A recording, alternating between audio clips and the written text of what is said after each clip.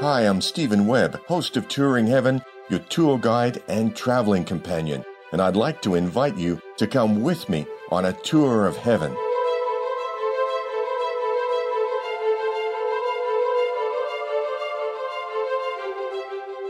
This tour, we're going in our etheric bodies to a retreat in heaven concurrent with the physical city of Darjeeling in the Himalayan part of northeast India. We'll be visiting the etheric level of the Himalayas, so expect alpine views, pine forests, snow-capped mountains around us, and a dazzling palace of light, even more impressive than a Taj Mahal. You'd be right if you're thinking this is going to be spectacular. It is, but even more important than the fabulous setting is the person we're going to see and hopefully talk to. A quick note, if this is your first episode and you haven't heard the introduction for Touring Heaven, now might be a good time to skip back to it for an orientation so you have an understanding of how we get there. Now let's get oriented for this tour. Remember when we were in Kuan Yin's Temple of Mercy in the Green Hills near etheric Beijing, and our guiding master told us that all the religions are integrated in heaven. They're all one understanding and devotion to the one God. The saint we're about to see in Darjeeling, in the Temple of Goodwill, embodies that very principle of unity. The hierarch of this heavenly retreat is the Ascended Master El Morya, who in his physical lives with us was a principled and visionary leader, lifetime after lifetime. In one of his most famous lives, this saint even tried to integrate the world's religions, here in the physical octave. It's documented in the 17th century history of India, as we'll see in a few moments. What's different about El Morya, compared to the other masters we visited, is that he ascended only 120 or so years ago. As a get-it-done kind of master, he's been engaged in recruiting and teaching and the ongoing sponsorship of his students like us every day since he ascended. In this introductory visit, we are going to Darjeeling to see El Morya, but often this is the master who comes to you where you are in the physical. He knows you need his unseen protection and sponsorship even when you don't know it. He makes the effort to contact you because he knows exactly who you are, from many lifetimes of sharing the course of history and being a contemporary with him. He knows the history of your soul, your latent divinity, and that you and I have actual weaknesses and strengths he can improve and work with for the light. If you're going to lovingly trust a master, maybe like you trust a great sports coach, and try to think on his or her far-seeing wavelength every day, you'd want to know his or her credentials. What victories have they won? What teams have they been on? And what have they learned in order to become immortal and a holy teacher? If they're going to set the divine standard for your performance, your devotion, and your integrity when you're trusted with power, how have they proven themselves in the physical world? Who were they in history? What did they do when they were in positions of power and responsibility? We're going to Darjeeling in just a moment to meet the master and to ask about who he was in history. I happen to know that there are many brothers and sisters of light in a holy order there who would be happy to share some background with us on the master's previous lives. El Morya himself is more interested in our present and future engagement with the fire of God, waiting to unfold within us. But he does understand how important it is for us to know how he was tested by God many times in every life, and how he's more than earned the right to teach us. Oh, and there's one more thing you should know. El Morya respects doers. People of light who, like him, want to get things done right, because that's how civilization evolves. So, are you up for this? A visit with a coach? The key is to observe the master. You can figure out his standards by watching and listening and looking for the twinkle in his eye and his sense of humor. This is the master who, when things in the world are difficult, says, a twinkle of mirth is needed on earth. El Morya knows timing and pacing, when to lighten up, and when to chivvy along the doers and the dreamers so good things actually get done on time. Like the master, we're about right action too. So with our hands holding on tight to our blue and white angel escorts, we're up and on our way in our etheric bodies to the snowy Himalayas. By the speed of thought, We're high over the etheric level of the Himalayas and looking down on pine forests on the steep hills around Darjeeling. It's daytime here, and there's the Temple of Goodwill, set in gardens surrounded by forest, with snow-capped mountains behind. The thick walls are a glistening, brilliant white, closer to Moorish architecture than Indian. We can see that it's huge. It's a square complex with 4 grand minaret towers, one at each corner, and with an unusual dome over the center. Rather than being rounded, the dome is blue and flame-shaped. Closer to the ground, we see the white-walled gatehouse, some distance from the palace, and that's where the angels gently land. We see that the way into the beautiful walled grounds of the Temple of Goodwill is through the gatehouse. However, we see someone moving around inside behind the gates who gives us pause. An awkward figure slowly pulls one gate slightly open and stares out at us. "Who are you?" He's gruff and startling to look at, with unkempt hair and straggly whiskers. We introduce ourselves, our minds spinning to cope with the unexpected. If this is heaven, why would a master of Elmoria's reputation allow a misfit to wander into his gatehouse? How could this be? What happened to the real gatekeeper? So we ask if he is Elmoria's gatekeeper. His response is another question. "Why are you here?" he growls, looking at us carefully. We explain we're here to see the Ascended Master Elmoria, and then we wait for his next response. He looks at us, and we look at him. It's in that moment of looking that each of us is able to detect a kindness somewhere in his eyes. There's no meanness there, just a stern expression to test us, to see if we might want to ridicule him as an impostor or worse. Looking more closely, we get it. That Elmoria either has an interesting sense of humor or deems us worthy to be tested by the unexpected, or both. "You can come in," he says, with a touch more grace, "and you are welcome to the Temple of Goodwill. The Master Elmoria is expecting you, and you will be tested." With a wave of the hand and a knowing glance, we're invited into the landscape grounds. We wait on the other side of the gatehouse, wondering what's next. Who will the master send as a tour guide now, and what will the next test of the unexpected be? Within a second, the unexpected strides into view from the temple side of the gatehouse. The master conducting our tour is Elmoria himself. He's 6'6", upright with broad shoulders like an athlete, penetrating blue eyes, a plain yellow turban, royal blue robe, and a warm smile that confirms he does have a sense of humor. Everything about him radiates power, vitality, and authority. Yet, like a loving father, we can see in that smile he's genuinely glad to see us. He asks about our journey, and we follow him past the immaculate gardens and ponds to the walls of the palace itself. They're massive, like a medieval castle, but glowing white in daylight with the same superluminous appearance we've seen in the other retreats. Above us, the window openings and doorways on 4 levels are flame-shaped or arched and colored pale blue. Even the minaret towers have small windows and carvings that are tastefully colored light blue. The architecture is grand and magnificent, but our eyes and feelings are drawn more to the master himself, walking next to us. It feels familiar to be close to him as a father figure, and that we've been here before, but like in a dream a long, long time ago.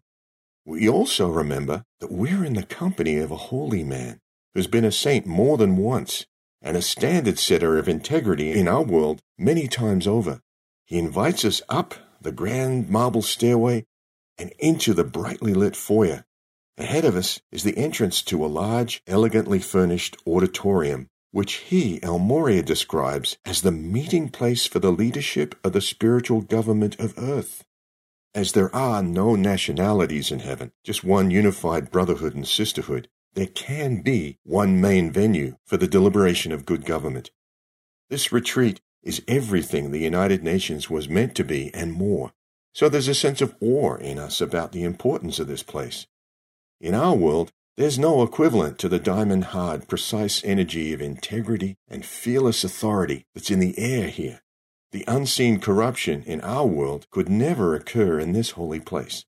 As we walk to the edge of the platform in the currently empty auditorium, we're walking the same marble floor where the real spiritual leadership of Earth has walked and will walk in the next few days. What's even more interesting, El Morya explains, is that it's not only ascended masters who attend these deliberations. Actual worldly leaders, politicians, administrators, policy experts, economists, intelligence, and military hierarchy are selectively invited to these meetings in their etheric bodies. They arrive in their etheric bodies with Blue Angel escorts like we do. But think about that term, selectively invited.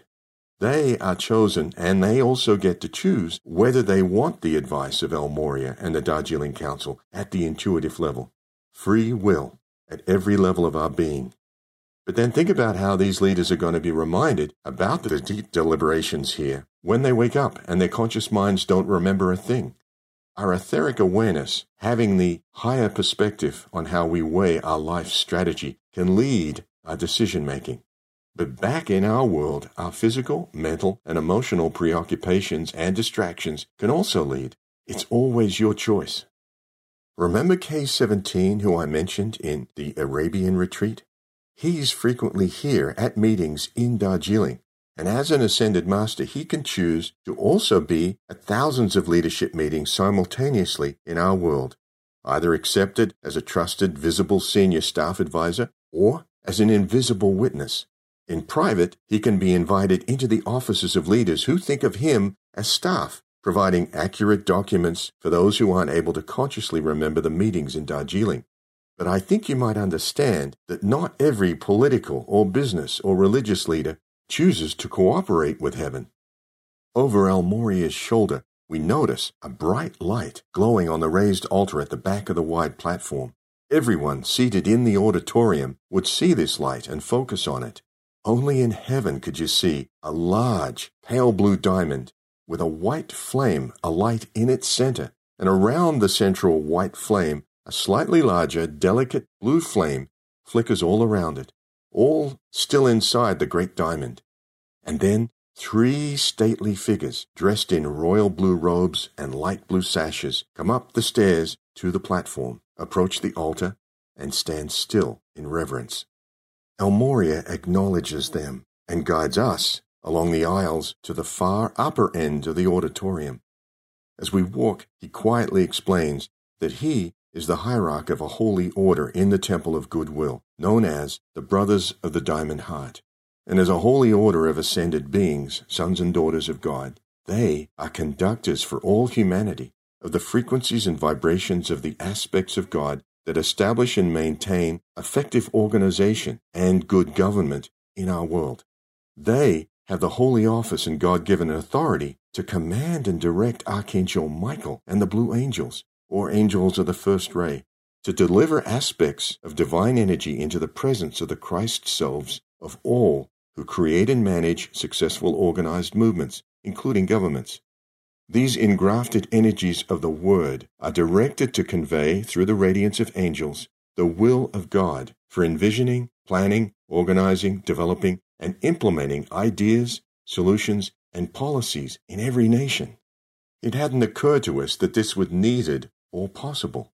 El Morya reminds us that the nations have free will to choose anarchy and self-destruction or a golden age, the difference between cavemen and civilization. And the feeling behind these energies of the will of God is great compassion for humanity and concern for our welfare. The nature of the first ray energy is strength, courage, determination, protection, and the standard of perfection. Leaders and members of groups tend to go astray through political and personal distractions if they don't receive radiant reinforcement of these qualities.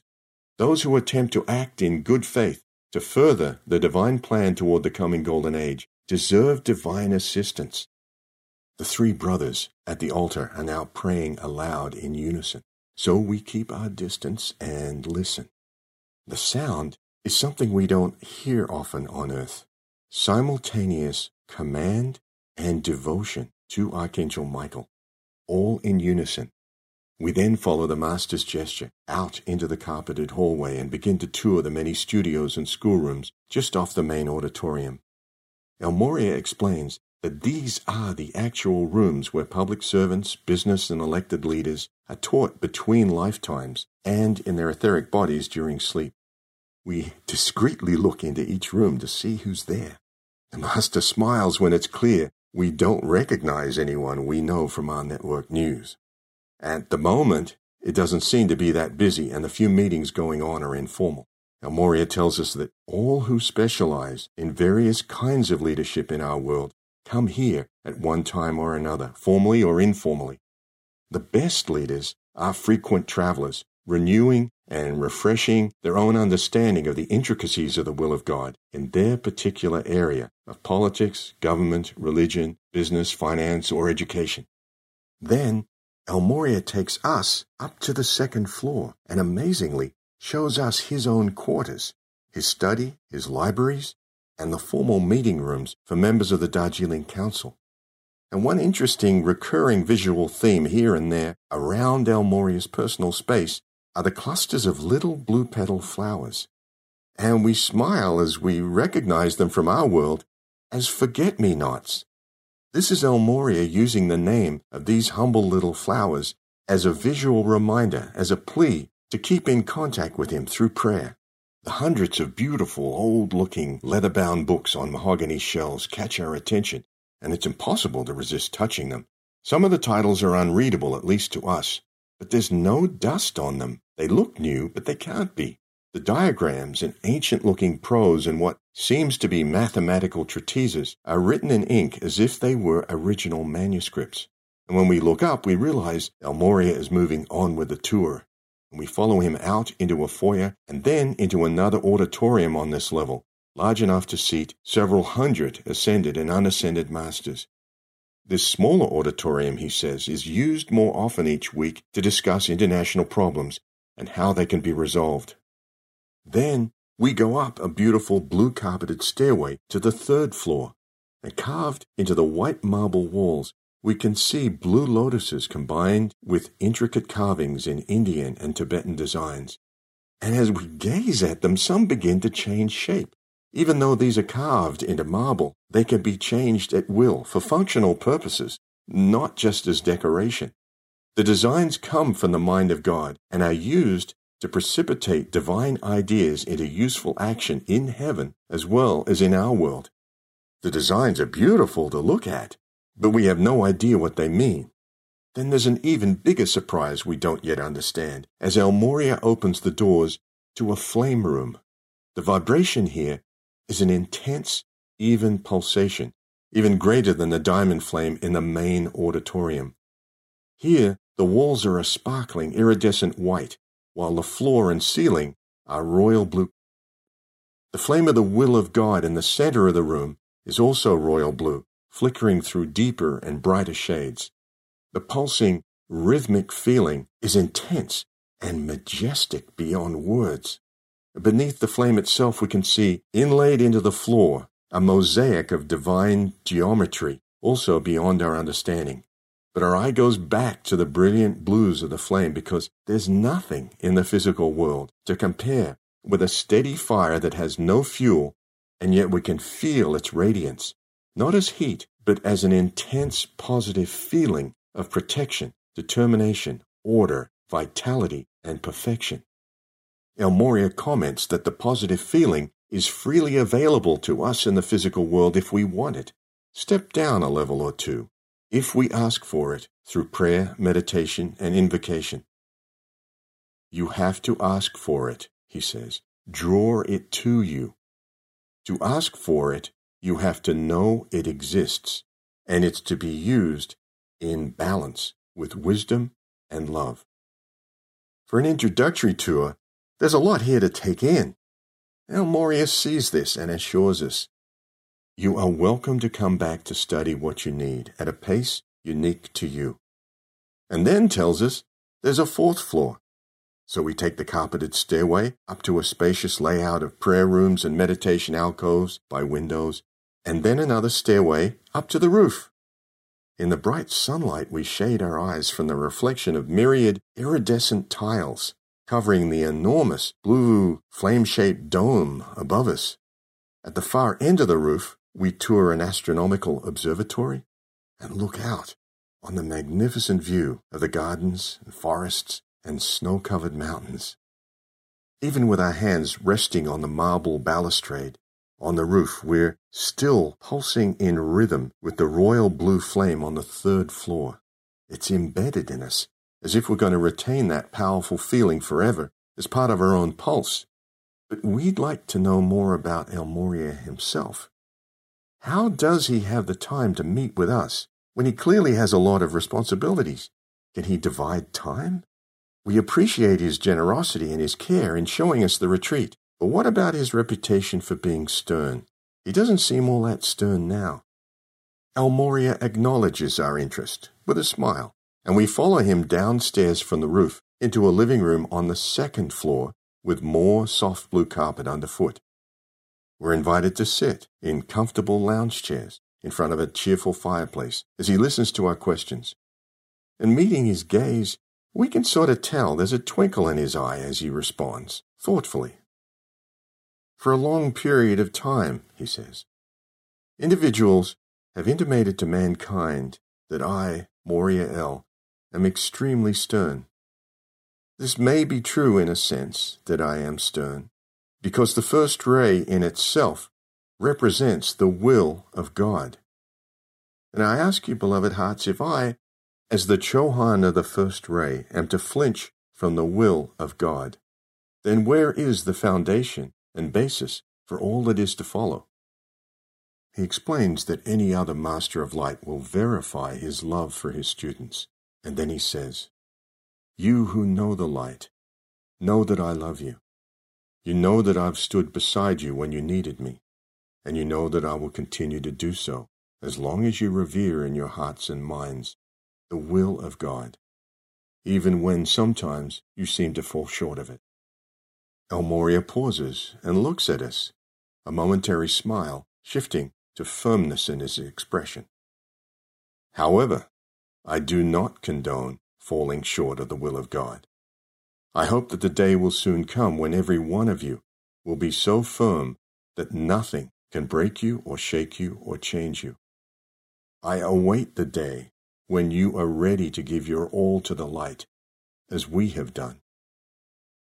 Now we know we live in a dangerous world on our level of earth, but El Morya's words about break you or shake you seem to resonate, and we ask about it. He assures us that while there is danger in the physical world, there's no need to be over-concerned. If your attention returns to the blue flame of God regularly each day, and you ask for it to fill you with faith and protection, you avoid the people and places where there might be danger. The intensity of the heaven world interpenetrates your world when you ask for it. Then El Morya stands and asks us to rise and to accompany him to the back of the main auditorium on the 1st floor. We hear the swelling sounds of beautiful, powerful music before we even get to the doorway. And when the door opens by itself, the light of the blue and white diamond on the altar is more radiant than we'd seen before. Instead of 3 brothers of the Diamond Heart praying in unison, there are about 100 brothers and sisters singing a devotional hymn, a waltz rhythm, in full voice.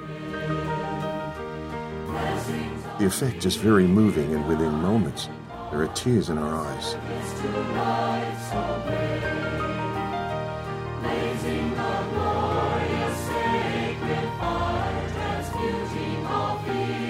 The words about a diamond heart are in English, but being there is more about absorbing the soaring feeling of strength rather than understanding every word.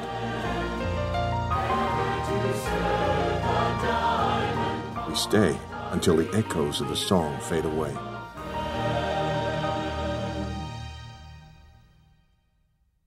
In silence, the Master ushers us out of the auditorium, and as we walk toward the main foyer and onto the grand stairway outside, he explains the ceremony we'd witnessed. He says, "If you recall, I spoke to you earlier, that I await the day when you are ready to give your all to the light as we have done. There are those on earth who have, over many lifetimes, made themselves ready. You witnessed the end of a ceremony, which was to add impetus, the engrafted word, to the being of those who stand for the light in your world. The intensity of heaven interpenetrates earth on request. If you were to meet those of whom I speak, you would not recognize them by their appearance, but by their works. Just then 2 sisters of the Order of the Diamond Heart appear on either side of El Morya. The Master bows to us, smiles, and excuses himself to take care of the business of heaven somewhere else in the retreat. The sisters, in their blue robes, introduce themselves and ask if we're keeping up with the Master's answers to our questions. They're impressive, regal ladies, to say the least, each having an upright bearing, yet they're friendly and informal to us. They invite us to walk along the broad pathway through the fragrant gardens, and we find, as impressive as they are to look at, they're actually comforting to be with, like El Morya. Where are the ladies like this on our level of earth, you wonder? But then, more important questions come back to mind, like, what were El Morya's previous lives that he so modestly declined to tell us about? The sisters smile, and with a glance decide which of them will begin to explain while we walk. We are permitted to describe only a few of El Morya's past lives, the blue-eyed sister says. Some of them without personal names, such as the Master Mason who built the Great Pyramids of Giza in the prehistory of Egypt. Within these known lives, the soul of El Morya was trusted with power and a lot of responsibility for people's lives. A good example was his life around 2100 BC as the Old Testament leader Abraham, a friend of God, a pioneer trusted as the original father figure for the lineage of Jews, Christians, and Muslims. God told Abraham that through him, God would make a great nation that would be a blessing to the world. And then in a seeming paradox, God directed Abraham to sacrifice his son Isaac. And when Abraham proved he was unflinching in his faith and obedience, God, through an angel, directed him at the last second not to harm the boy. So someone who is trusted with great long-term power has the right and the need to be tested in faith and obedience to God. The taller sister with brown eyes then follows on with the chronological thread of El Morya's lives. In a subsequent life, she begins as we walk under flowering trees. El Morya was one of the early influences of Athenian democracy in ancient Greece. Following that life, he was the Zoroastrian Persian king Melchior, one of the 3 wise men who from a great distance anticipated Jesus' birth, brought carefully considered gifts to him in Bethlehem, and wisely didn't tell King Herod where the infant was. Then, several centuries later, around 450 A.D., she continues, I can tell you that the soul of El Morya was embodied as King Arthur in post-Roman Britain, entrusted with the most powerful military in Britain at the time, as well as the inner Christian mystery of the Holy Grail. The Grail mystery is more than the symbolic cup. It's the quest to balance the God-given threefold flame in the cup of the etheric heart, through service. The testing of power and principle for King Arthur was not only to win 12 battles against outer enemy kings, but to exercise discernment of spirits and not discount the enemy within the palace. Within Camelot, there were trusted relatives and dependents who were actually practitioners of black magic and witchcraft, manipulators of rumors, lies, and intrigue. These betrayers, by their willful gossip, eventually destroyed Camelot. For Arthur, outward military strength was not enough. Identifying and expelling the enemy from within was the hard lesson and principle learned. This was a bit surprising for us, to hear that El Morya in that life had not been perfect, and had been at the center of, in effect, the school of hard knocks. The sisters apparently discern that we need time to think about this, and after a few moments, we want to know what happened next. Well, if we follow the timeline of both history and testing, the first sister says, picking up the thread. From 1118 to 1170, Almoria was embodied as Thomas Becket, the friend of the English king, Henry II. Becket advised the king on principle not to reward him with two conflicting high offices, Lord Chancellor of England and Archbishop of Canterbury. King Henry II expected Becket to make a convenience of the two offices, mixing and breaking the laws of church and state whenever needed. And when Becket repeatedly refused to compromise the laws of England, the king shouted, "Will no one rid me of this troublesome priest?" 4 knights took the king seriously and murdered Becket at his altar in Canterbury. In the following months, hundreds of miracles occurred across England, attributed to the soul of Saint Thomas Becket. We keep going, she continues, and around 1320 to 1390, the same holy soul embodied in Russia as another saint, Saint Sergius, a humble monk living in the pine forests who was recognized by a Christian bishop as a healer and holy man at a time when Russia was dominated by Tatar rulers, descendants of Genghis Khan. By 1380, age 60, Sergius was well known in Russia as a holy sage. He advised and blessed a young Moscow prince, Dmitry Donskoy, before a great battle against the Tatars at Kulikovo. The 60,000 Russians were outnumbered by more than 2 to 1, but won the battle with timing and tactics. This victory became the beginning of the hard-won sovereignty of Russia, and St. Sergius is still known as the patron saint of Russia. If only the Russians knew they could visit him at night here in Darjeeling. I can add that the path didn't simply conclude in sainthood or patronage for one country, the Tall Sister offers. The testings of God for Almoria were relentless. We know from the Akashic records of God 3 centuries later, from 1478 to 1535, he was back in England as a lawyer and administrator for the crown. He was Sir Thomas More. Again he held the highest offices in England to help guide his dangerous friend, whose soul was now re-embodied as King Henry VIII. King Henry VIII repeated similar expectations of compromise from More concerning the laws of church and state as Henry II had. This was the repetition of the same test Henry II had failed 365 years earlier. Sir Thomas More was determined to pass the tests of integrity, selflessness, and non-retaliation.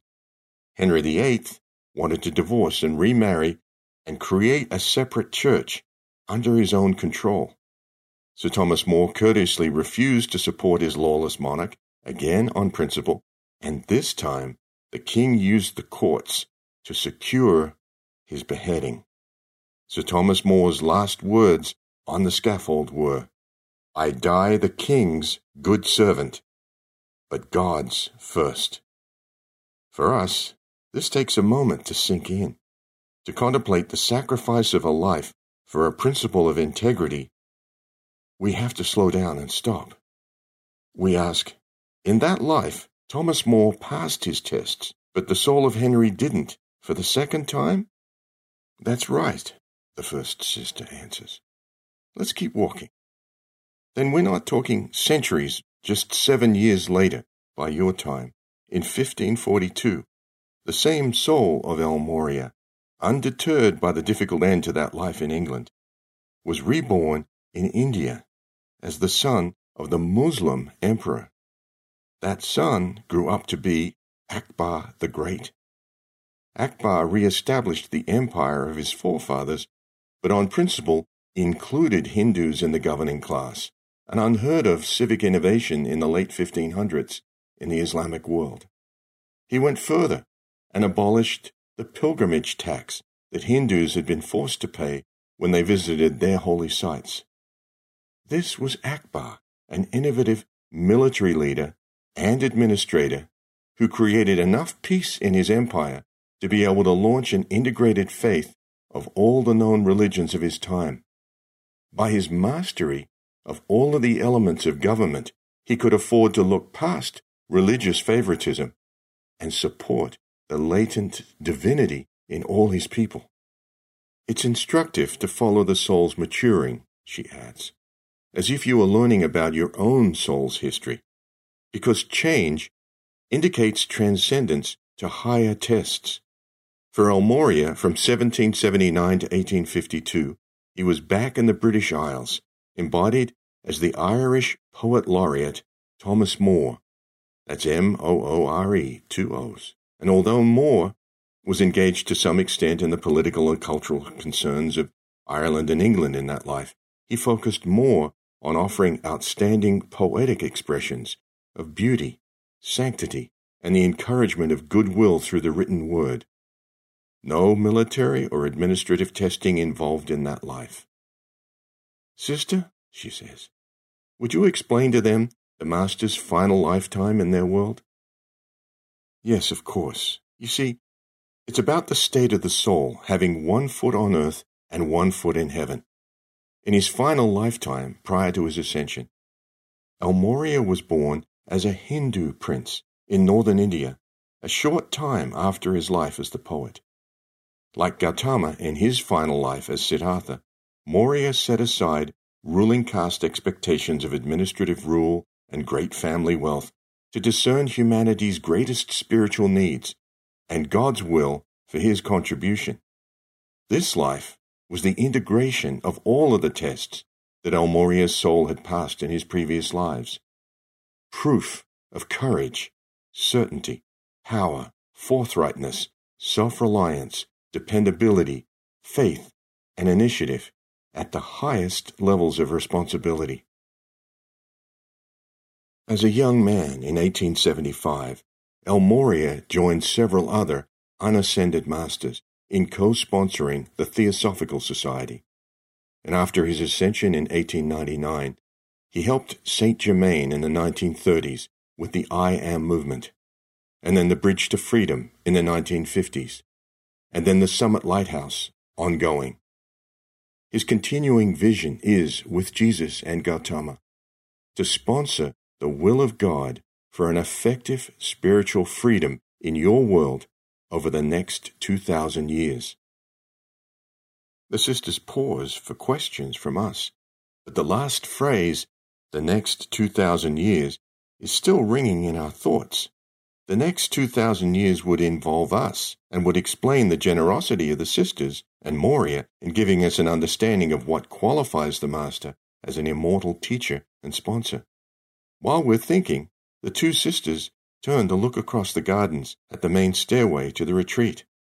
Ah, we see the Master now, the first sister says. I think he may want to invite each of you to visit us again. And moments later the Master does exactly that, drawing us closer around him. You are welcome, he says, to come to our Palace of Light here in Darjeeling, while your body is asleep safely in your homes. As often as you want, come to our fireside, warm yourselves and partake of our Holy Communion at the altar. You have your path to God as we have here. Ours is to show you what is possible. Yours is to choose what you will do with the life you have.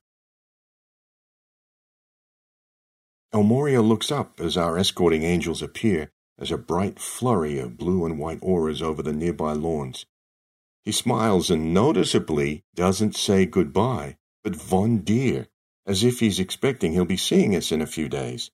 It's apparent he has confidence in us that we'll retain some of the intensity of the blue flame from the main altar when our conscious mind wonders about an unclear dream in the morning. An instant later we rise into the air, holding onto the strong shoulder of our angel, pondering what our past lives have been like.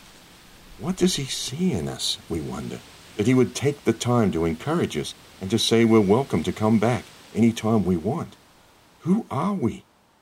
There's a pattern of trust, faith, and generosity that we've noticed in each of the masters we've visited. We've heard often enough that we should have faith in God.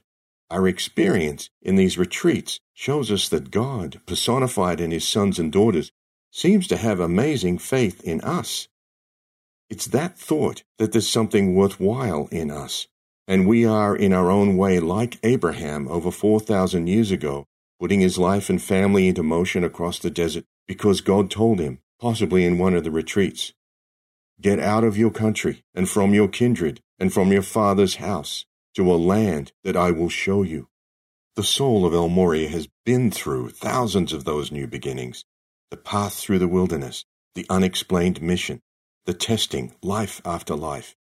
If he's done it and is offering to show us how, we can do it too in the life we've been given.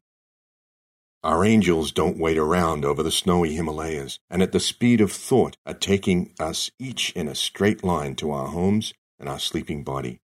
Fast forward to daylight, and with no conscious awareness that we were in heaven last night, I should at least help anchor in your conscious mind that our reference source or encyclopedia for each of our tours of heaven is, of course, the Masters and their retreats. You can browse the table of contents or buy the book on AscendedMasterSpiritualRetreats.com, and you can reach me there by email. I should also refer you to some other books that are really helpful if you want to know more about El Morya. Read The Chela and the Path as a starting point. Chela generally means student. Then there's a trilogy from the Master himself. Morya and You, Love. Morya and You, Wisdom. And Morya and You, Power. You can read the descriptions on AscendedMasterSpiritualRetreats.com.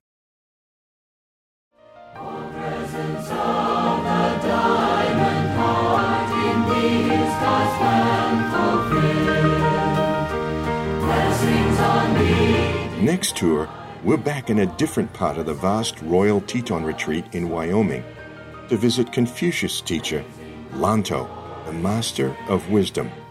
You've heard the word, but what is wisdom? Thanks for taking this comforting tour with me to the Temple of Goodwill and into the presence of the definition of goodwill, courage, and divine protection. Knowing we're going back again and again to be trained and tested, I'm going to say with determination, always victory.